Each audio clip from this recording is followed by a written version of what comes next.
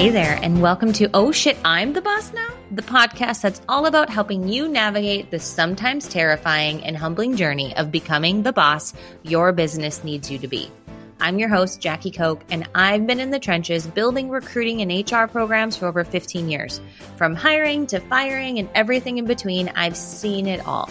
Technically, I have an MBA, but I can say with total confidence that I learned more about scaling teams working in high-growth startups for the last 7 years. This podcast is not going to bring you corporate red tape or high-level theory. It's more like a fireside chat with your friend, the one who always tells you the real, hard, honest truth that's sometimes annoying. That's going to be me from time to time. We'll dive into the real talk about what it means to lead, to manage, and to build a team when all of a sudden you look around the room and you're like, oh shit, I'm the one in charge. No BS, just actionable advice and stories from people just like you.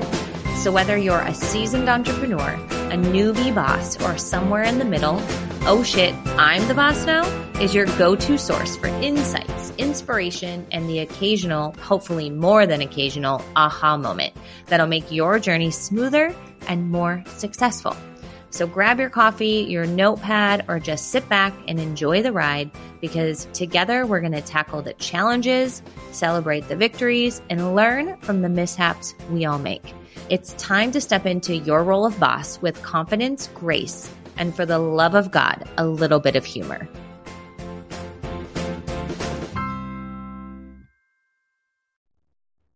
Hey, welcome back to the show, and I'm excited to chat with you today. It's January, and I decided for the solo episode this month to kind of focus on some compliance, things that come up when it relates to compliance and all of that. And I've been asked actually quite a bit from a lot of people who maybe are hiring for the first time. They're like freaked out to do it right. And one, I applaud you for wanting to do it right. And two, you can chill out a little bit. It's not as scary as you think. And so I figured I would record an episode sharing literally what you need to do legally to hire somebody, and then also talk about some of the best practices to ensure that the hire is more likely to be successful, because those are a couple different things. And so when people are freaking out, I don't know what to do to hire them, I believe they're mostly thinking about, what do I have to do to make sure I do it right? And by right, I'm under the assumption it's to follow the law. And then there's also, what should I do to create the best outcome? Make sure that this person is successful and stays with the company. And those are two different things, to be honest. And so let's start out with what it is that you need to do, just baseline, to do it right, in air quotes. And it's actually really not as scary as you think. You don't actually have to have anybody sign an offer letter, to be honest. You don't actually have to have any sort of formal documentation of what they're doing. It's best practice to do that so that you're on the same page and you have some things covered, but it's not actually required by any one being or anything like that. One thing you do want to do is a quick Google search of new hire paperwork requirement in XYZ state. That's just like best practice. In California, you're going to find there's a couple forms that you need to provide to people. One of which is a form that you indicate what their pay rate is, when they get paid, and when their start date is. I think I'd have to look at the form to see what's on there and send it to them. But that's really what's required. It's nothing. You don't have to do an offer letter. I do suggest that you do have some sort of an offer documentation of what you're providing to them, so there's no question, and it helps avoid any confusion after the person starts. But really, what you need to do to legally have somebody, or properly, I won't even say legally, to properly hire somebody, is to first, you need to make sure that you have an EIN, which I'm sure you do. If you are in a position where you're hiring people, you've been filing taxes. You maybe even are paying yourself. So you probably have that. But if you don't, I'm going to tell you, you need to get one. The second is to set up payroll and withholding taxes. So you need to have a system so that you can withhold taxes from the employee's paycheck. So think federal tax, Social Security, Medicare, state and local taxes as well. If you have an accountant who is doing this for you, a lot of times people who come to me are like, or even myself, I have an accounting team that runs a payroll for me through my S Corp and all of that stuff. Should I decide that I want to hire somebody, I could go to them and be like, hey, I need to set this person up with a payroll, and they'd be able to help me out. So you can first go to your accountant to see, hey, can you help me with processing payroll for this new hire? If that is something that they're not able to do for some reason, you just have a bookkeeper. I don't know why they wouldn't be able to, but let's just pretend they couldn't. You could then look up some sort of a payroll software that's available to you. There are hundreds, honestly. I really like Gusto. I really like Rippling. I've used other systems like Paychex and some others that I don't always love. I know some people love ADP. There's different software you can sign up to process your own payroll. I think QuickBooks even has a way of processing payroll at this point. But essentially, you want to find a software that's able to do the payroll calculations so that you're not manually doing them. And that can either be with an accountant or you can go out and find that. So you need a way to process payroll and withholdings from paychecks. You also need to register with the state's employment agency. So if you're hiring somebody in a new state, you need to make sure that you're registered with them and that you have, a lot of times it's an unemployment account and a state withholding account number. And then you'll also be assigned percentages of what that is. And that will help you determine what you need to withhold from paycheck. So you need to make sure you're registered with those. So do a quick Google search, register my company in XYZ state. Now, if you're hiring them in the state that you are already in, I'm sure your accountant has already done that for you. So just double check with them if that's something that you need to do. So those first three things is get an EIN, set up a payroll process with withholdings, make sure you're registered with the state.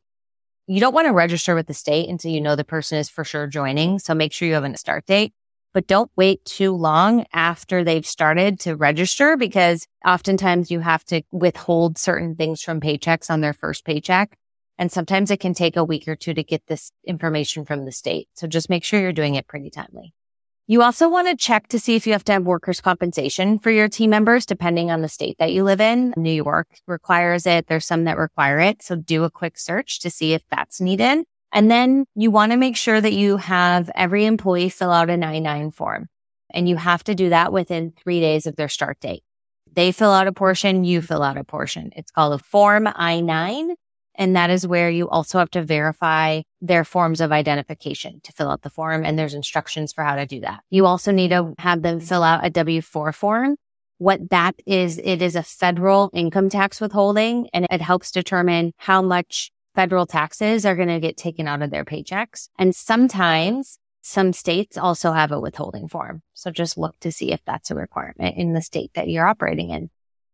And honestly, that's like it. That's all you actually have to do to hire somebody. It doesn't have to be super complicated, and it's actually not. But there are some things that you should put in place to help make sure that you're protected and that they're more likely to be successful. And so that would be making sure you have an offer letter to clearly define what the terms are of them working for you. In almost every state except Montana, there's an at-will employment language in there. So that is best practice to have that signed. You also want to make sure you have a way of keeping track of records. So you want to keep track of anything related to payroll, timesheet, taxes, anything like that. Keep them in one spot. Now, what's nice if you have a system is it automatically does it for you.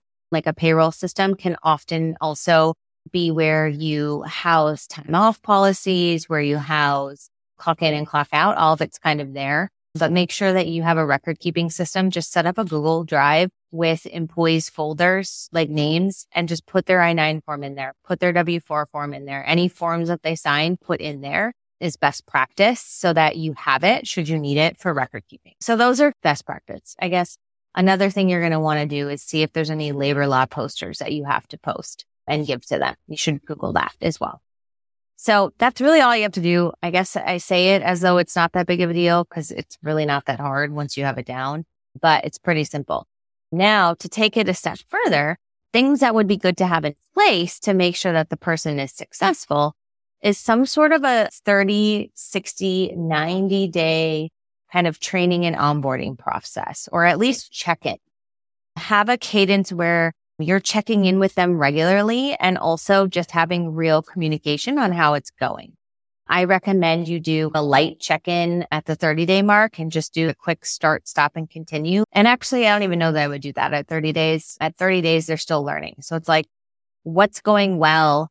What do you still have questions on?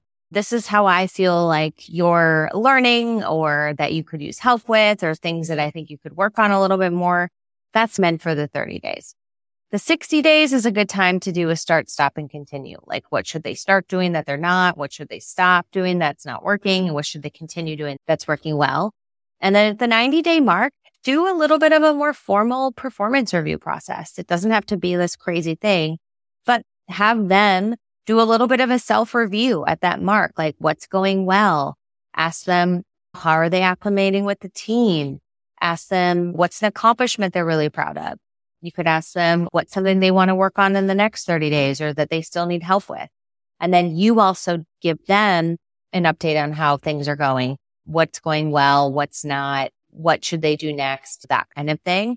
And then have that be in a Google Doc. Save the Google Doc as a PDF and then put it in their file. So you have that there. Also, before you start to hire, you want to have some recorded SOPs. You want to have some documentation on how to do things for training videos so that they can go back and reference things if needed, and really just have things documented. Before you hire, that is a really good thing to do. If you're hiring for the first time, you guys be hiring someone to do that for you. So have that be a part of their plan of like, hey, I need you to create some SOPs when you're doing things. That might be what they're tasked with, but it's really critical to have that. That's really it. It can be as simple as a 30, 60, 90-day process to check in with them, assess how they're doing, and just have real communications. Because if you are serious about these check-ins, then they can be really meaningful and can lead to a lot of good conversations. I've had it happen countless times where after 90 days, if it's not working out with someone, they choose to opt out because they also know it's not working. And it also allows you to hire slow and fire fast. That's part of firing fast, is doing these check-ins. So that's what I recommend if you're hiring for the first time, or what you actually need to do to hire. It's not that challenging. And then best practices to make sure the person's successful is to at least set up a light training process and a 30, 60, 90-day review process. That's all. Easy. Thanks for tuning in, and I hope you have a good rest of your day.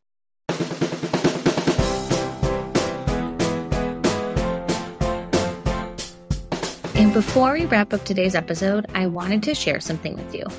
If you're a small business owner looking to build your dream team hassle-free, keep listening. Or maybe you have fellow entrepreneur friends who keep struggling with making the right hires on their team.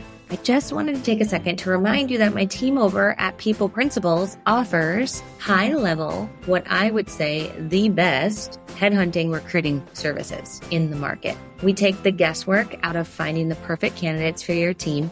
We help you set up your hiring process, creating interview guides and an interview flow for you.